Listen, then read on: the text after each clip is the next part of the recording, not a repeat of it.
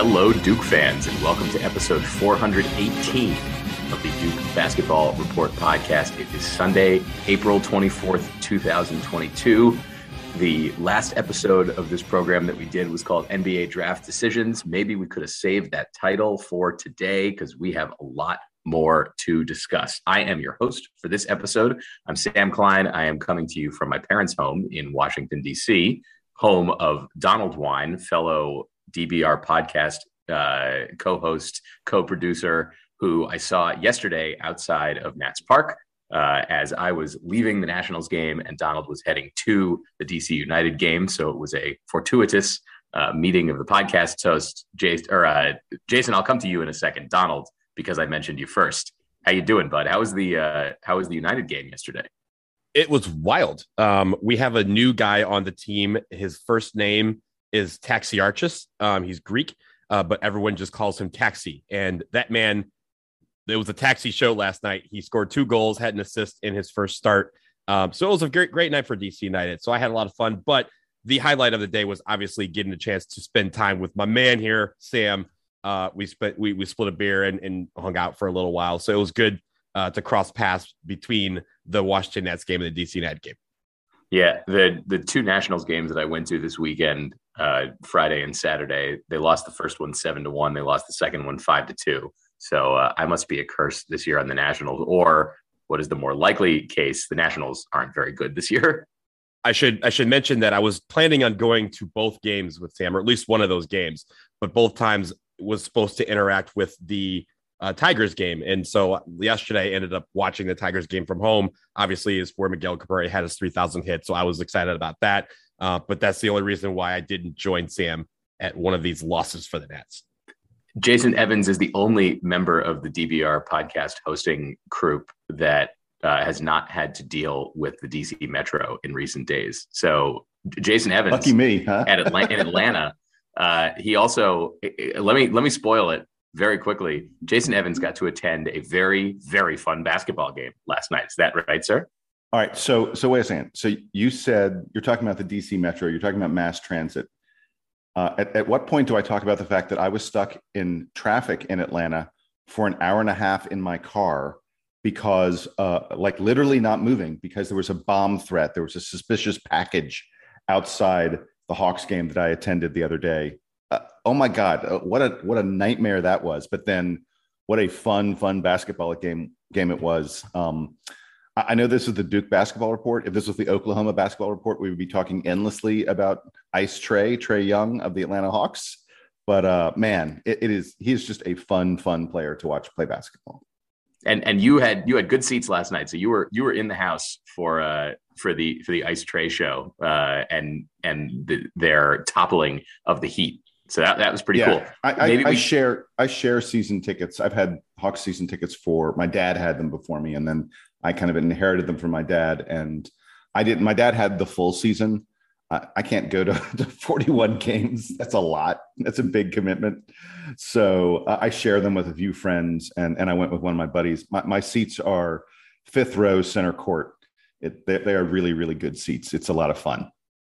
So let's talk Duke basketball. We might come back and talk Hawks for just a brief second, just because it's cool that Jason was there at the game the other day. But the last time the three of us spoke on the air was Thursday morning, at which point Paolo Banchero and Mark Williams had officially declared, and we were hearing rumors that Jeremy Roach was probably going to come back. Wendell Moore was probably leaving. Trevor Keels, we weren't entirely sure what was going on, and we sort of speculated what the roster would look like, with him back next to Roach in the backcourt. So as of right now, and it's Sunday morning, just after 8:00. So I feel like we need to preface that because the news appears to be coming in rapid succession these days. 2 days ago on Friday, or I think it was even Thursday night, Jeremy Roach declared that he was returning to Duke for his junior season. So he's going to be back. He's going to be the starting point guard next year, and all but certain that he will be a captain. And then immediately after that, before that, Wendell Moore announced that he was leaving.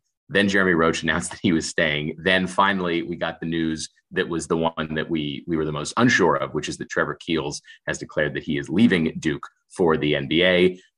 Duke men's basketball, of course, put out very cool graphics and videos for all three of them to celebrate the decisions that they've made, and appear to be in full support of that. Haven't seen any rumors yet that there's any sort of consternation about any of these decisions. But guys, I guess we just need to react in quick succession to all three. And maybe we start with Jeremy Roach, because this is the one who's actually returning to Duke next year, and the one who I'm most excited for us to get into sort of what we expect from his junior season and what he means to the team. Jason, why don't you take this one first? I mean, this is huge. There are a lot of people who will tell you that point guard's the most important position on the floor. It's certainly considered, to some extent, the coach on the floor, the thing that drives the offense. And Jeremy Roach is going to be one of the best point guards in all of college basketball next year. I don't think there's anybody who says that's not the case. He will be a contender to be a first team all ACC performer. And he's a fabulous point guard. We saw it at times last year that he was able to take over games from that position, which is a really rare and unusual quality to have in a point guard. And this is a spot Duke really had nothing else on the roster. I'm not going to say that we couldn't have found someone, or whether it's in the portal or elsewhere, but there was a glaring hole on this roster if Jeremy Roach had not come back. And I want to just really quickly talk about the degree to which Jeremy Roach raised his game late in last season. For 14 straight games, from the Elon game all the way up until he was benched on February 15th, Jeremy Roach didn't score in double figures a single time for 14 consecutive games up through February 15th. He got benched. He had been the starter, and then suddenly he was no longer the starter. After that, in Duke's final 15 games of the year, he scored in double figures 8 of those 15 games, and he had 9 points in 3 of the games where he didn't get to double figures. So he was one free throw away from being a double-digit scorer in 11 of our last 15 games. He had a run of 7 ACC games where he was 13 of 26 from 3. I'll take that. The guy going to shoot 50% from 3? I'll take it. Now, look, this is certainly a guy who needs to improve his outside shot. If you look over the course of the season, he only hit 32% of his three-pointers. And I think for him to reach where he wants to be as a basketball player, he needs to be better than 35, maybe even close to 37, 38% from 3. So he needs to work on that. But the degree to which, there's one player that played for Duke for the first, 20 or so games of the year. And then there's the Jeremy Roach that played the final 15 games of the year. The final 15 games of the year, that Jeremy Roach is an All-American contender. Starting with the Virginia game on February 23rd, he hit 60% of his 2-point shots over the end of the season. A dude who is hitting 60% of his shots and driving the offense and creating opportunities the way Jeremy Roach was. Yes, please sign me up for another season of that. I'm so thrilled to have this guy back for his junior year. And Donald, speaking of next season, talk to me a little bit about what Jeremy Roach means on this roster. I know Jason sort of alluded to the enormous hole that would be left if he wasn't there, but as far as we know, Duke didn't seriously go after a true point guard in high school recruiting this year. So maybe part of the plan all along was that Roach was going to come back, or at least that they were going to go after an experienced transfer as opposed to finding one right out of high school. But what does he kind of mean on a roster next season that we're pretty sure is going to feature 3 more freshman starters, which is becoming more the norm than not for Jon Scheyer's first season? Yeah, well, like Jason said, those last 10 to 15 games of the season that he played exceptionally well is why we're excited to have him back next year, because that veteran experience is going to be necessary. And it's something that we've seen it throughout the years. Teams that do well in the NCAA tournament are teams that have experience in the backcourt. Maybe you have a couple of captains or a leader up front or an experienced team, but it starts at the point guard, the most important position on the floor, because he's got to be the distributor. He's got to be the leader. He's got to be the guy who is even keeled. And that's not to borrow a pun from our keel mode friend over there. But I think having him in that backcourt kind of stabilizes an offense in the sense that you have that guy that when the chips are down and things aren't going our way, he can be the on-court presence to calm everybody down and lead by example. We saw that time and time again over the course of the clutch time of the season, how much he was clutch down the stretch. He hit some very, very big shots for Duke over the last 10 to 15 games of the season, including some that were game winners or game enders. So that's what I like from Jeremy Roach. That's what I've seen over the last 15 games that really gives us a super, super sense of excitement that he's coming back, but also just the improvement that he's made over the 2 years that he's been here. From where he started as a freshman to now, it's a completely different guy. And you have to imagine that when he comes back from the summer workouts, this man is going to be one of the best players in the country and going to come out and play that way. And Donald, you alluded to it, those huge shots he hit down the stretch. I mean, there were games where Jeremy Roach made plays in the final 5 minutes where if he didn't make a play, Duke was going to lose the game. I mean, it's as simple as that. And we're talking about NCAA tournament games. Is there anyone, raise your hand if you think Duke beats Michigan State without Jeremy Roach making some huge plays in the final 5 minutes? I don't see any hands up. All the hands are down, Jason. Yeah, right. Exactly. It's a quality you are desperate for in a point guard, a guy who has the confidence and the ability to make those plays.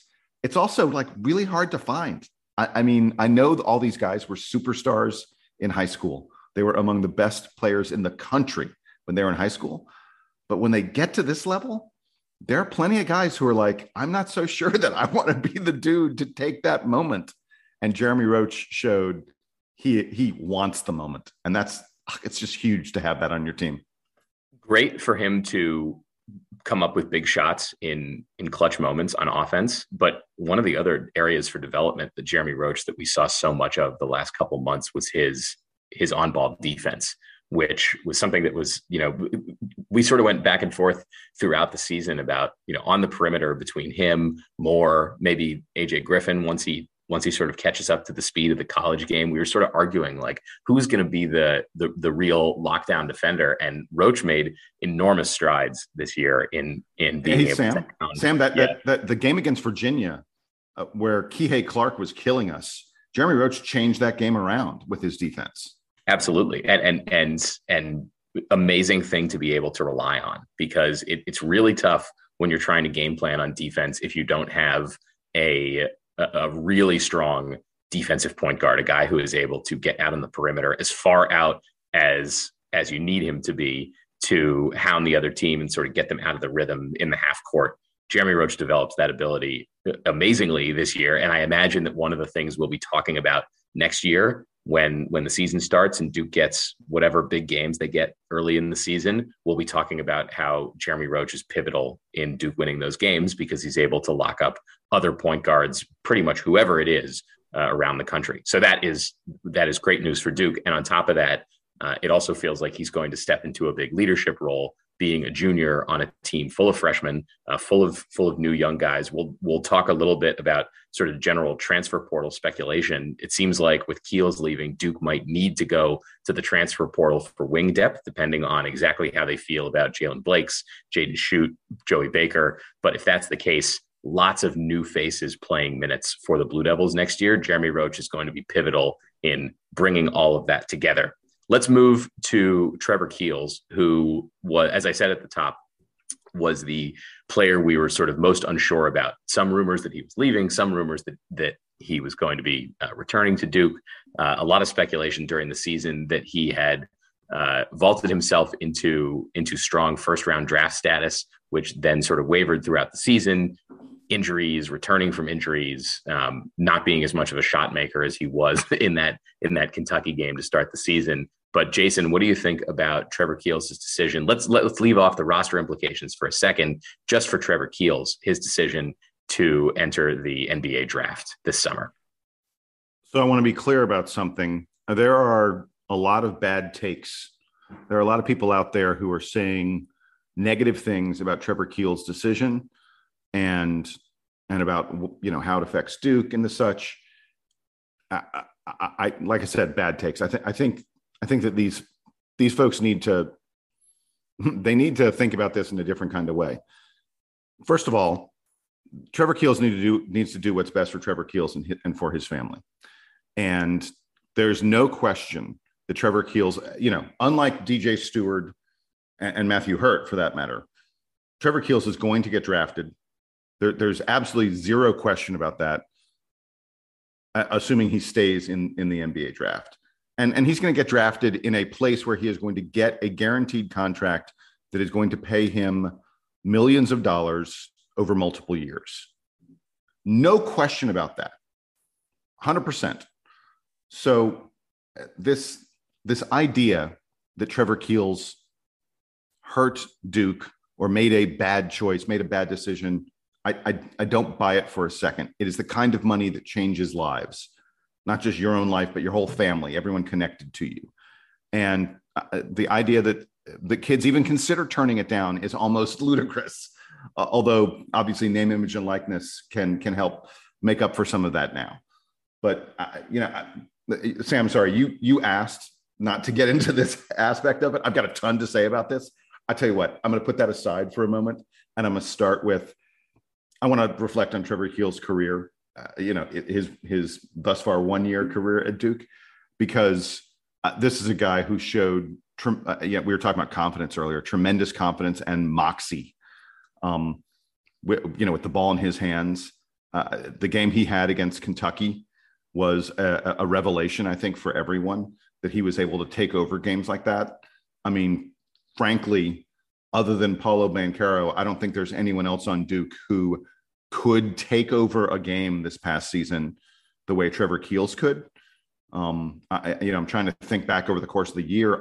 There were guys who had hot streaks or good games, but I mean, literally that game against Kentucky, Trevor Keels took the game over. Everyone in the stadium knew what Duke was doing on offense. They were getting the ball to Trevor Keels. They were getting the hell out of the way, and they were letting him go to the basket. And by that, I include the entire Kentucky team, and Kentucky could do nothing to stop him. So he's a special ball player with the ball in his hands. He was an outstanding defender. Sam, you were talking about defense, and Trevor Keels' ability he has a huge frame to get his body in the way of opposing guards and wings and make life difficult for them was really unique. And by the way, his NBA draft stock is primarily built around the fact that NBA teams look at him, look at his frame, look at his ability to move his feet, and they say, well, that's a guy who can defend at this level. And defending is not easy in the NBA. And the fact that Trevor Keels is going to be able to do it from day one shows you what a special kind of player he is. He had, kind of an up and down year. There were certainly games where he was amazing, and there were games where you were like, where's Trevor Keels? But that's kind of expected of a younger player.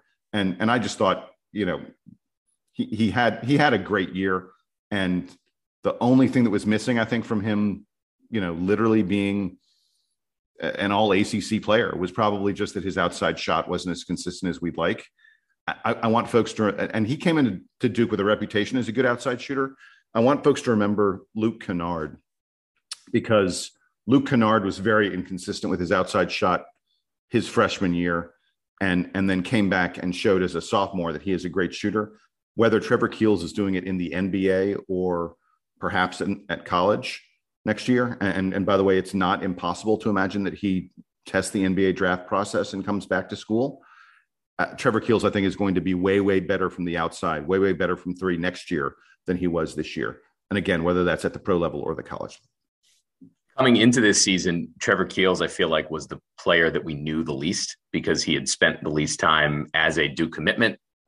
Was not quite as hyped as Paolo Banchero and AJ Griffin were coming into Duke. And then when the season started, it was like, wow, Trevor Keels is not just a important rotation player for Duke. He's a guy who's a starter, who brings, as you said, Jason, a lot of moxie to the team. Very good defender. I think has limitations going forward as far as his decision making with the ball. I think there were a lot of times this season where he would barrel to the basket without much of a plan, and I think that you can rely on that sort of strength and athleticism in high school and maybe a bit in college, but that will catch up with you very quickly in the NBA. So I imagine that the decision making is going to be a thing that he's working on during the draft process, but then heading into next season, as you said, probably in the NBA, but potentially back in college. Donald, I want to come back to you. Any sort of further thoughts about Keels' season, but then I want to get into sort of what the decision means for Duke. Yeah, absolutely. And I just want to, Jason mentioned something that I think is clear to kind of note about the potential for him to come back, test the waters and come back. We've seen that time and time again from players who have gone through the draft process and decided to return to school. The problem is that I don't think this is something that we can rely on for us, because our pre-draft process is so thorough that when these guys make these decisions, they make these decisions. I think there's 3 guys of note that I think have tested the waters while at Duke. That's Frank Jackson, Marquise Bolden, and Javin DeLaurier. Only Javin came back to Duke. The other guys ended up staying in the draft. So for all intents and purposes, when Keel says he's declaring, he's gone. And that's a shame for us, because I loved watching him play. Keel mode was a thing in college. It was a thing this year. And we saw it time and time again to watch him just dominate at times. He did struggle at times, but I think all these guys did, but he really changed the course of some of these games. From that opening, game against Kentucky until the very end, he was a very vital part of this basketball team. Like I said, I think early in the season, he was our best 3-point shooter. And we were like, wow, if this guy's going to be our best 3-point shooter, then teams are in trouble, because AJ hasn't come on yet. Like Paulo hasn't really developed a 3-pointer yet. Wendell Moore hasn't developed a 3-pointer yet. Like if one of these other guys gets a 3 ball, then other teams are in trouble. And then his 3-pointers started to struggle. So I think that's obviously going to be something that he works on in the NBA next year. And really, I think teams are going to be interested in a guy who's 6'5", just chiseled like a bull, and can play physical defense and play physical offense, take his shot wherever he can, because he can push any guy on the floor. So that's going to be interesting, because I think with him being in the later part of the first round, maybe early part of the second round, his stock may be a little bit set up where he can go to a team that fits more of what he is as a player, as opposed to a team drafting him at the top, which may not necessarily be the style of play, but because they need someone like him, he may not want to go to that team. So I think he's set up to be in a pretty decent situation. We will see what happens in the draft, but I'm really excited for his potential and his growth, and looking forward to watching him grow as a player. Donald, I'm going to push back on one thing you mentioned about Trevor Keels, and I want to be clear that I've got no sources on this. I don't think it's a sure thing that Trevor Keels is going to stay in the draft. Brendan Marks of The Athletic, friend of the podcast, Brendan Marks was very, very clear in his article about Trevor Keels. And by the way, there has not been, there wasn't a ton of intel about what Trevor Keels was doing leading up to him announcing this decision. So the fact that Brendan Marks sort of has anything in terms of intel makes him a very valuable source. He was really clear. He said that Trevor Keels absolutely can come back, that Trevor Keels is hoping to get a first round guarantee, like a pick in the 20s. The first round goes 30 picks. And he said, Trevor's looking for a guarantee from someone picking in the 20s. And if he doesn't get that, Brendan Marks said, there's a very real chance that Trevor Keels is back in Durham. And I want to discuss for you guys a potential scenario. Think about this. Trevor Keels is kind of torn, because being a first round draft pick and the money that comes with it and the opportunity that comes with it, you cannot turn that down. You just can't. So he thinks that's a possibility, but he doesn't know it for sure. And the only way he can get a guarantee, the only way he can know for sure that he's going to be a first rounder, is to really meet with NBA teams extensively, to work out for them, to have them put him through, all the paces, so they go, okay, now we really know what we're getting. This is a guy that we can tell, hey, we've got the 27th pick. We've got the 29th pick. We can tell this guy, yes, for sure, if you're on the board, we'll be taking you with that pick. He can't do that unless he goes through the NBA draft process. There are some players who are good enough that they can get a first round guarantee without going through the process necessarily. Trevor Keels, there's no way he can do that. So the only way that he can get this guarantee that he's been looking for is if he declares and works out for teams. But if he doesn't get the guarantee, then he can come back to Duke. And I could, in this kind of a scenario, I could 100% see Jon Scheyer and Coach K telling Trevor, son, you should declare. You should go through the draft process. See if things work out. And you might get a life-changing guarantee from one of these teams. And if you don't, you come back to Duke. I think this scenario is very much on the table here in a way that it hasn't been for most of the guys from Duke who declared. And I'm not saying it's going to happen. And it may be that Trevor goes through the process and even though he doesn't get a guarantee, he goes, you know what? I'm hearing enough good things from these NBA teams. I'm going to stick around. But I don't think we should rule out Trevor Keels working out for teams, going to, camps and other stuff like that, the NBA has for potential draft picks, and then deciding I want to return to Duke. I think that's still on the table. I'm not saying that it's not on the table. I'm just saying that previous history is all we can go off of. And previous history shows that guys that declare end up staying in. So I'm not going to gas myself up by saying, oh, there's a chance he's coming back. But I'm also saying, yes, there's a scenario, but my scenario is this.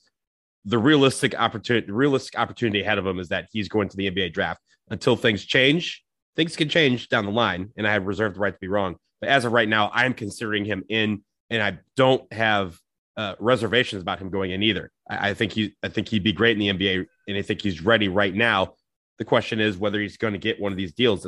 That'd be great, but I'm not expecting him to come back. It'll be that way. I'll be delightfully surprised when he makes this announcement a few weeks from now. Yeah, and to be clear, I don't think it's necessarily likely either.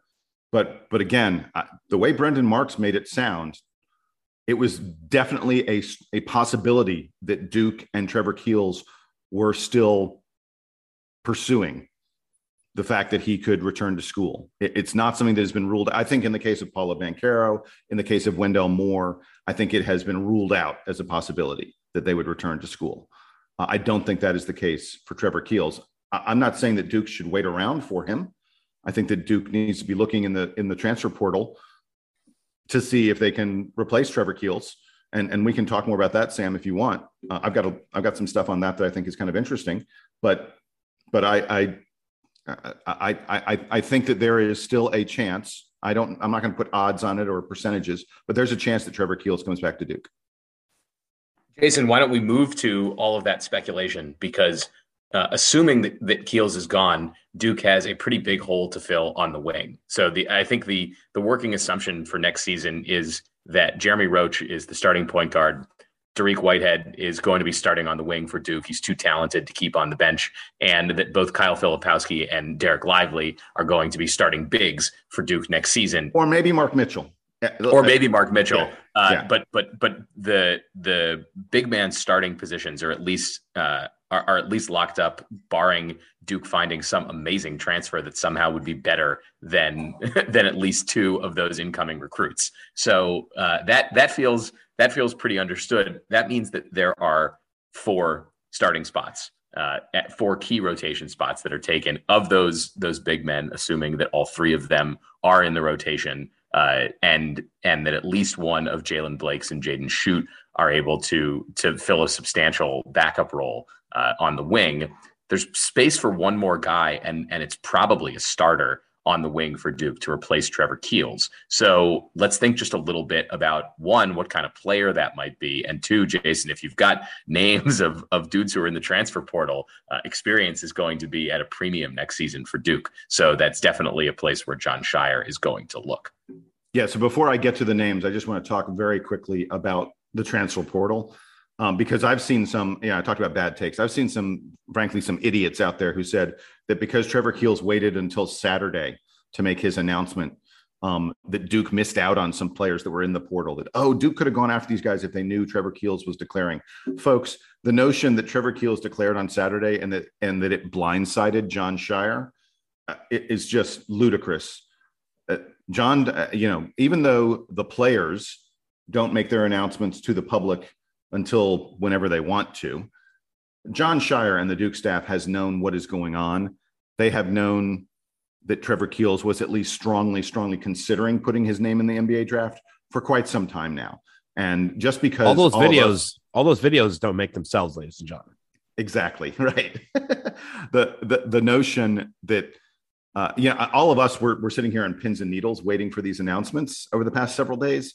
I guarantee you that John Shire wasn't waiting for these announcements. John Shire knew what was going to happen and knew how to prepare for it. So this idea that Keels screwed Duke in some way because he waited until Saturday, the day before the end of the NBA draft declaration period, to make his announcement is just silly.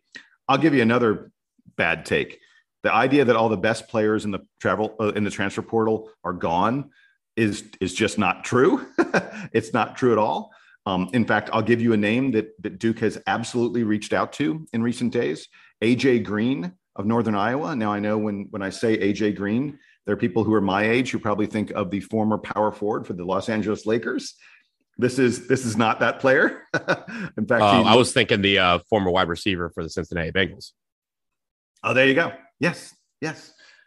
In any event, this AJ Green is nothing like those players. He is a shooting guard through and through, one of the best shooters that you will see at the college level. Guy hits close to 40% of his three-pointers. Last season, he hit 91% at the free throw line. He is the two-time player of the year in his conference, playing for Northern Iowa. Averaged 18, almost 19 points per game last year. Would instantly step into any lineup, even at a Power 5 school like Duke, and be an outstanding scorer from the perimeter. And would fit beautifully at Duke. AJ Green is in the portal. He just entered the portal a few days ago. He also declared for the NBA draft. He's going through the draft process. Most people think he's probably not going to get drafted. And so he's, primarily in the portal. Now, there's an important thing to note about AJ Green, which is that his father is a basketball coach. And his father was recently hired. I think it was at Iowa State. Yes, at Iowa State. His father had been at Northern Iowa. And about a year and a half ago, he was hired as an assistant coach at Iowa State. Now, AJ did not transfer to play for his father last year. He could have, but he chose to stick around Northern Iowa for one more season. And honestly, I think that Duke wouldn't have reached out to him, and it wouldn't have been sort of a known thing that Duke was talking to him if they didn't think it was possible that this kid was not going to play for his father, that he would instead play for a different school. So AJ Green is a definite possibility for Duke. And then the other thing about the portal that I wanted to mention is this. It's not closed. If I'm telling you that the premier program in college basketball, the program with the best brand in all of college basketball, a program that routinely produces high NBA draft picks, has this thing called the brotherhood that everyone out there seems to adore and want to be a part of. That team needs a shooting guard. That team needs someone to start and step in and fill it up from the perimeter for them. There are a ton of guys out there who aren't in the portal yet, who, if they know there's a starting position at Duke waiting for them, they're going to not walk. They're going to run. They're going to run to the transfer portal so that they can make themselves available to potentially get that spot at Duke. The portal is not finished. And once these NBA draft declarations are done today, Sunday, which is the last day you can declare from the draft, I think you're going to see guys, okay, now's the time to really look. Now's the time to see, do I love the situation I'm in here at whatever school I'm at?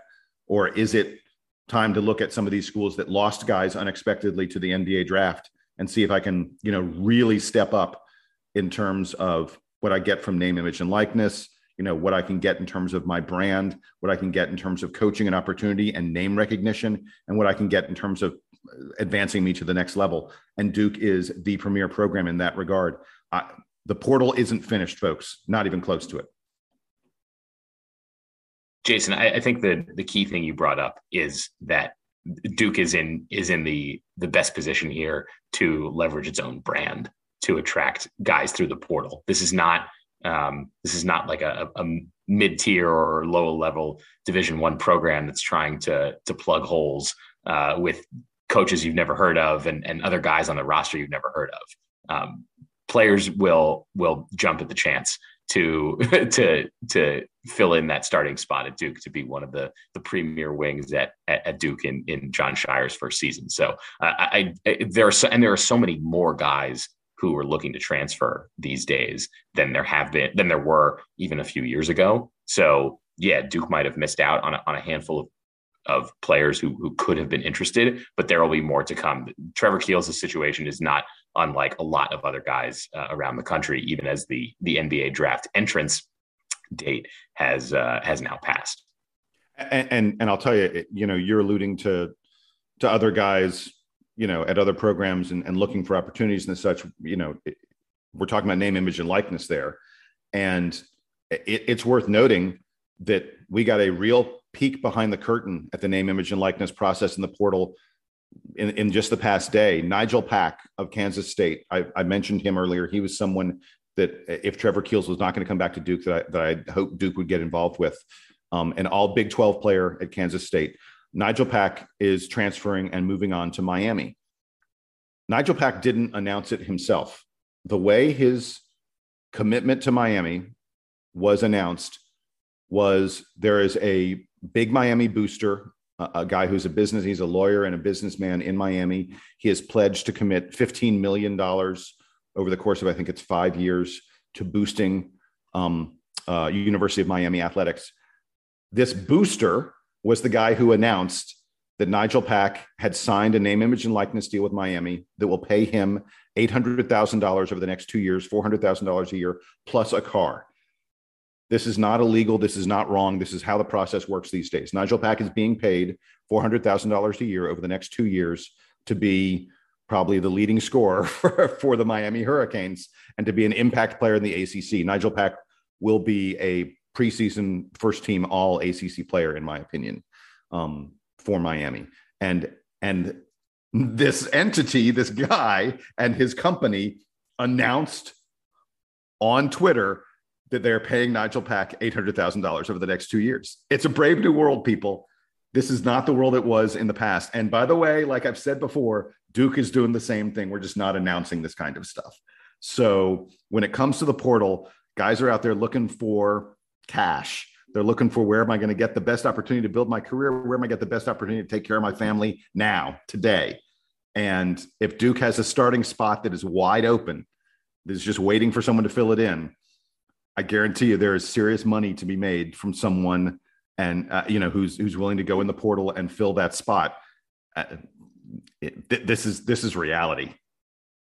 I mean, it's just to kind of clarify things. It's not the schools that are giving this money out, ladies and gentlemen. It is the boosters who are saying, "Hey, I will give you this NIL deal. This NIL deal comes with the expectation that you will play for the University of insert," right? Like, so it's not that Duke is saying, "Hey, we're giving you 50 grand to sign here." It's some guy, someone like one of us that says, "Hey, we will give you $50,000. You just have to go to Duke to get it." Like, so that's just to clarify that it is to make sure that people understand that it's not the schools that are offering this cash. That part is still not above board. It's the boosters that are doing this. But I will say this for the portal. I think you're right, Jason. If there's an opening spot, a starting spot, especially, that makes it more enticing to a lot of these guys to be like, "Hey, Duke, right over here, pick me." And Duke can have its take of players. I also wanted Nigel Pack. I'm happy he's going to Miami, but I would be much happier if he was going to Durham.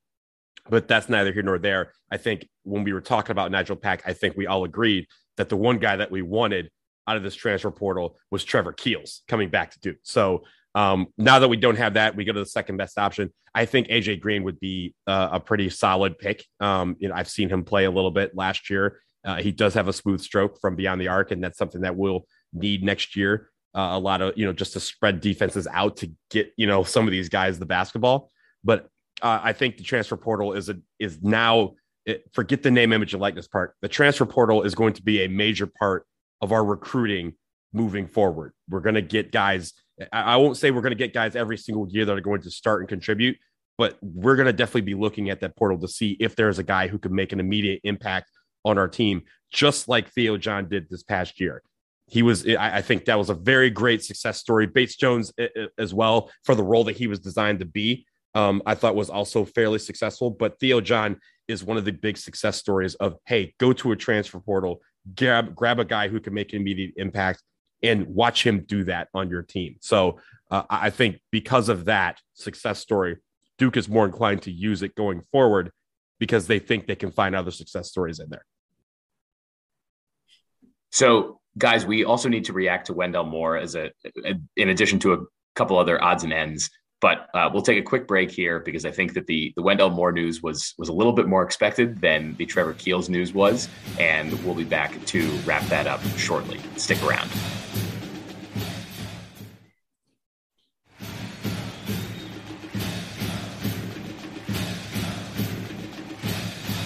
So as we mentioned before the break, the one other bit of roster news, known roster news that came out in the last few days was Wendell Moore declaring that he was going to be headed to the NBA after his junior season. I know I had mentioned that I was sort of excited at the prospect of him coming back to Duke for a senior year and all the potential accolades that could mean for him, but appears that he is ready to chase his NBA dream, which was the primary speculation headed into the offseason. So Jason, just quickly, thoughts on Wendell Moore's decision to head to the NBA and what that means for him.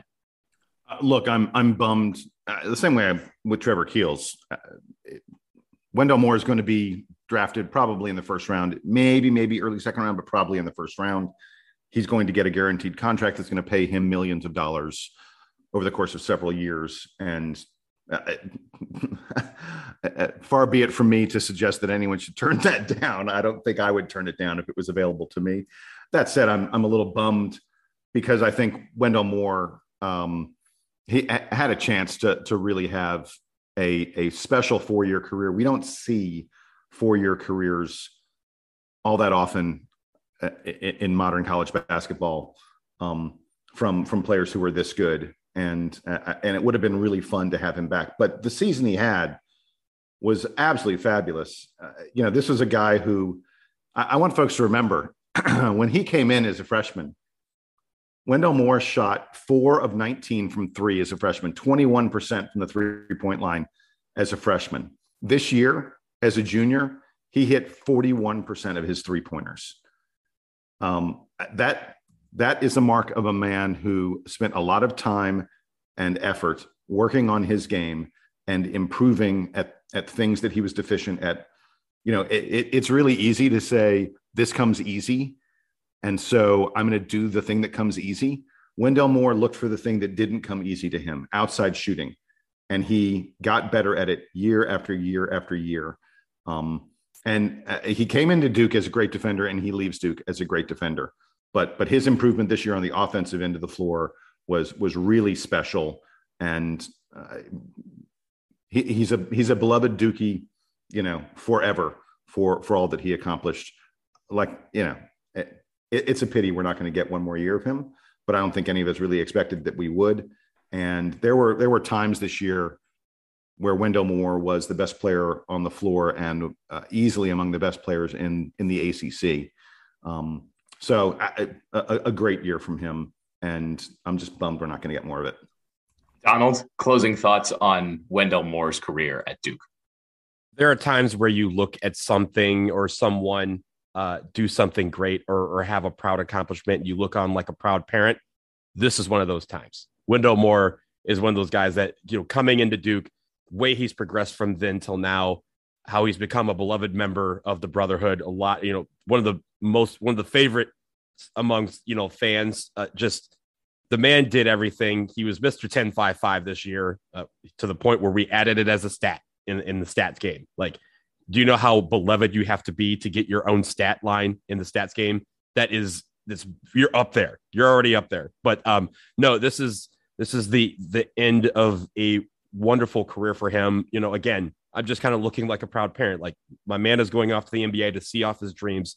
He lived out his dream of playing college basketball for Duke, and he did it exceptionally well. And I'm really going to miss having him around next year, but I'm really looking forward to seeing him blossom in the NBA. I hope he becomes one of those players that just kind of sticks around. He doesn't have to be a star in the NBA, but I think he can forge a long career in the NBA by being exactly who he is, Wendell Moore. And we're going to miss that around here. Yeah, I had said, I know multiple times leading up to this decision, that kind of hoped that he was going to come back, if only because I thought that a senior year for Wendell Moore, given all that he's accomplished so far and for the amount of progress that he's made, would be something special. But can't blame him for capitalizing on what was, even in the moments where he was not great this season, huge strides that he made this year, demonstrated his ability to get his body into tip-top shape and add new skills to his toolkit that are going to be super valuable in the NBA. Great on-ball and off-ball defense, the ability to shoot, even if it was somewhat inconsistent, his driving ability, his decision-making, all of that was vastly improved this season for Wendell Moore. And I'm excited to see how he progresses in the NBA. I hope that he latches on with a team that is able to continue supporting that development heading forward. So a couple things, guys, that we wanted to wrap up with here. First, I know was a go back on a topic. We had a little conversation about Paolo Banchero the other day and the quality of Duke one and dones. And we got an email from listener Michael in Gainesville that I just wanted to read because we all read it and we're sort of like, oh yeah. That's a pretty reasonable take. Michael from Gainesville said, guys, you recently talked about the best one and dones in Duke history, and I noticed you didn't mention Vernon Carey Jr.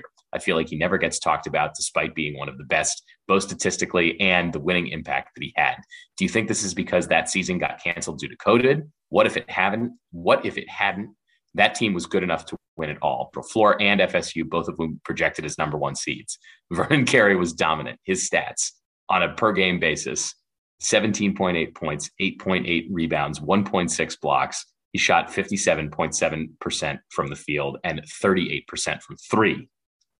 He did all this despite only playing 25 minutes a game, all better stats than Paulo, despite playing 8 fewer minutes per game. If you mention this on an upcoming podcast, I would love the shout out. So here you are, Michael from Gainesville. You are right, sir. Vernon Carey, we did leave off the discussion. So I know Jason had responded to him separately, but Jason, thoughts on Michael's email? Michael, preach on, brother. You are absolutely correct. Vernon Carey deserves to be in the conversation of the best one and dones in Duke history. He's not, he's not alongside Zion or RJ or Marvin Bagley or Jahlil Okafor, who I think are the four guys who to me really, really stand out. But yeah, he's in that next group with guys like Brandon Ingram and Paolo Banchero. I mean, yeah. And there's not much you can add to what Michael said. 18 points per game, almost 9 rebounds per game, a block and a half per game, 38% from three, playing 25 minutes per game. I mean, the numbers are kind of crazy. So yeah. And I think it's a pity. I think Michael asked why, is it because of COVID? Is that one reason? Why do we not talk about Vernon Carey that way? I think he's right on the one hand that COVID robbed that team of something special and that we would look back on all of them differently if that hadn't happened. I think the other reason though is to some extent that team was built around and defined by Tre Jones and the great play that Tre had that year and how much fun it was to watch, sophomore year Tre Jones. So how can we be that obsessed with Vernon Carey when Tre was sort of the most beloved player on that team? And then the other thing is late in the season, that team was defined by Justin Robinson coming out of nowhere to become a really, a special player for Duke. And so when you look back on that team, you don't look back on Vernon Carey. Maybe that's all of our fault, but that's just the reality of that team, that we think of it as the Tre Jones team and the Justin Robinson emergence team. And we don't think of it as Vernon Carey's team. I guess maybe that's bad on us, but I think that's why Vernon doesn't get in that conversation about the best one and dones. The reason why he's not in that conversation, that he's very underrated, even by us, is because his time at Duke came immediately after Zion and RJ. That's it. It's not necessarily anything that he did. Is that whenever you think about the recent teams, you first go back to that Zion RJ year, which is right before he showed up. And I think that's the only reason why. If he came before them, I mean, if you think about like Marvin Bagley came before him, Zion, Jahlil Okafor came before him. Like those guys were able to compare up until that moment. And then, yeah, COVID may have taken that season out, but we remember the season. And again, I think Trey Jones is one guy that we didn't mention. He wasn't a one and done guy, but he's one of the most beloved players in Duke history for being there a couple of years. Justin Robinson, one of the most beloved guys we've had around here in a long time. And that game or that season was cut short by COVID. But I think it honestly just boils back to the fact that he was the guy after the guys, and no one remembers the guys after the guy. That's just how it happens. It's not his fault. It's not anyone's fault. But he is definitely underrated, and I think those stats speak for themselves. Well, and he's not reminding us of how great he is on a daily basis in the NBA. You know, like I'm not saying anyone would forget Brandon Ingram, but we're reminded, and Jason Tatum for that matter, we're reminded of how great those guys were literally every other day in the NBA playoffs. Vernon Carey, just because of the nature of his game and how the NBA works and where his skills fit into professional basketball, is barely clinging to an NBA roster. And so we're not constantly reminded of the player that Vernon Carey was at Duke by watching him in the NBA. So I think that also impacts things. He's still the tank. Let's be clear. That man is still the tank. And we still love him. But yeah, I think recency bias does play a role in these things. And it not necessarily recency at Duke, but like you said, recency in the NBA. It's literally, you turn on the TV and you hear Jason Tatum's name and he's not playing, right? Like the Celtics may not be playing that day, but you still hear his name. You still hear other guys' names. You just don't hear Vernon Carey's as much. So guys, one more bit of news that came out this week. Not exactly the same as announcements about Duke playing Kentucky or Kansas, but we did get a bit of a leak on the schedule for next season that Duke will be hosting Jacksonville University early in the year, which is one name to add to the schedule speculation that we will do, I'm sure, throughout the summer, and then once it's announced in September. So, Donald, thoughts on the addition of Jacksonville to Duke's early season schedule for next year? Well, I think what it is first of all, I believe it's Jacksonville University's first trip to Durham. I think it was announced during their basketball banquet, so naturally they're very excited about this opportunity. But it does line up with some of the games that we're going to see probably in the opening couple of weeks under Jon Scheyer. Maybe a couple of teams against or a couple of teams that are lower Division I teams that will come in here and hopefully use as warm-ups for that Champions Class, as I don't think we've announced it here, but has been announced already that it will not be the first game of the year this coming season. It'll be moved back to where it originally was, which was like the second week of the season. And that was more because the teams didn't have the opportunity with exhibition games and early season games to really mold their team to make that a primary marquee matchup. So I'm glad for Duke that we're going to get this, but also it's funny.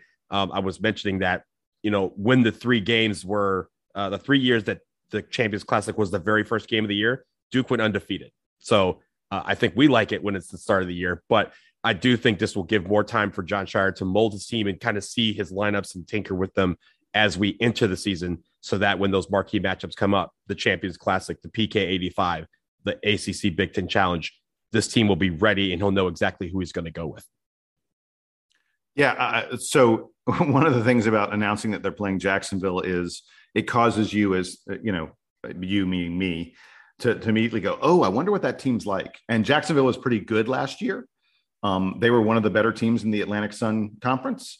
In fact, I think they made the conference finals or the semifinals. They lost to Bellarmine, who ended up winning that conference championship. But so the problem is, like, when you try and figure out what these teams are going to be next year, the transfer portal has made things so crazy. Like I happened to look very quickly, and there are 5 guys on Jacksonville's team, including one of their starting guards, who are in the transfer portal, who are potentially leaving. None of them have picked a new school, but they're potentially leaving Jacksonville and going elsewhere. And so it's so hard to project what these teams are going to be like year to year, because the portal has opened things up so much. But this will be a fun opponent. and perhaps not a really easy one. Because like I said, they were a pretty good team last year. Jacksonville won 21 games a year ago. So this is not Duke taking on a team that is not capable of playing at a high level. And this is the kind of club that I think it'll be very interesting to see, what Jon Scheyer, brings to the table for Duke in his very first game. I'm looking forward to it. Has the season started yet? Can we get it there? I also think it's funny for Jacksonville's side. Like I said, they announced it at their banquet, their basketball banquet. And of course, it's very exciting. You mentioned the transfer portal and guys who might be considering going somewhere else. That's a nice recruiting tactic for them to be like, hey, maybe stay because you'll get to play in Cameron next year. So it goes both ways. And by the way, that game in Cameron, Jon Scheyer's first game as Duke's head coach, if you're a small school, like a Jacksonville, you could not ask for a more high profile game. Jon Scheyer's first game as head coach at Duke will be covered by every major media outlet anywhere. And if you're a Jacksonville player, talk about a chance to put yourself on the map. All eyes will be on you. And so, yeah, Donald, you're right. It's a cool inducement to bring guys to the program or keep them in the program as the case may be in the portal. So hopefully we get more schedule news leaking out over the next few weeks, and we don't have to wait entirely until September when the full schedule drops. But guys, we are going to leave it there for today. It has been an impactful weekend for Duke. We're still waiting on AJ Griffin's decision, likely that he is going to be headed to the NBA. No speculation at the moment that he is going to be returning to Duke. If he does, that would be big news. So regardless, we will discuss AJ Griffin when he makes his announcement. Sam, I'll say if AJ Griffin decides to return to Duke, this will not be the only podcast we will do today. Yes, that there you go. There you go. All right. So for Jason Evans, for Donald Wine, I am Sam Klein. This has been, gosh, guys, I don't even remember what episode it is. This has been 418, baby. Episode 418 of the Duke Basketball Report podcast. We will talk to you again soon. By the way, how did we blow it? How did we not make it so that episode 420 happened on 420? We should have arranged that. We were very close. We could have been more aggressive about this. Oh well. Should we do episode 420 stoned? All three of us. It would be a pretty boring episode. No. Absolutely not. Welcome to Duke Basketball Report. We gotta go. We're already on it. We gotta go. All right, guys, we got to get out of here. That was enough. I'll talk to you again soon. Duke Band, take us home.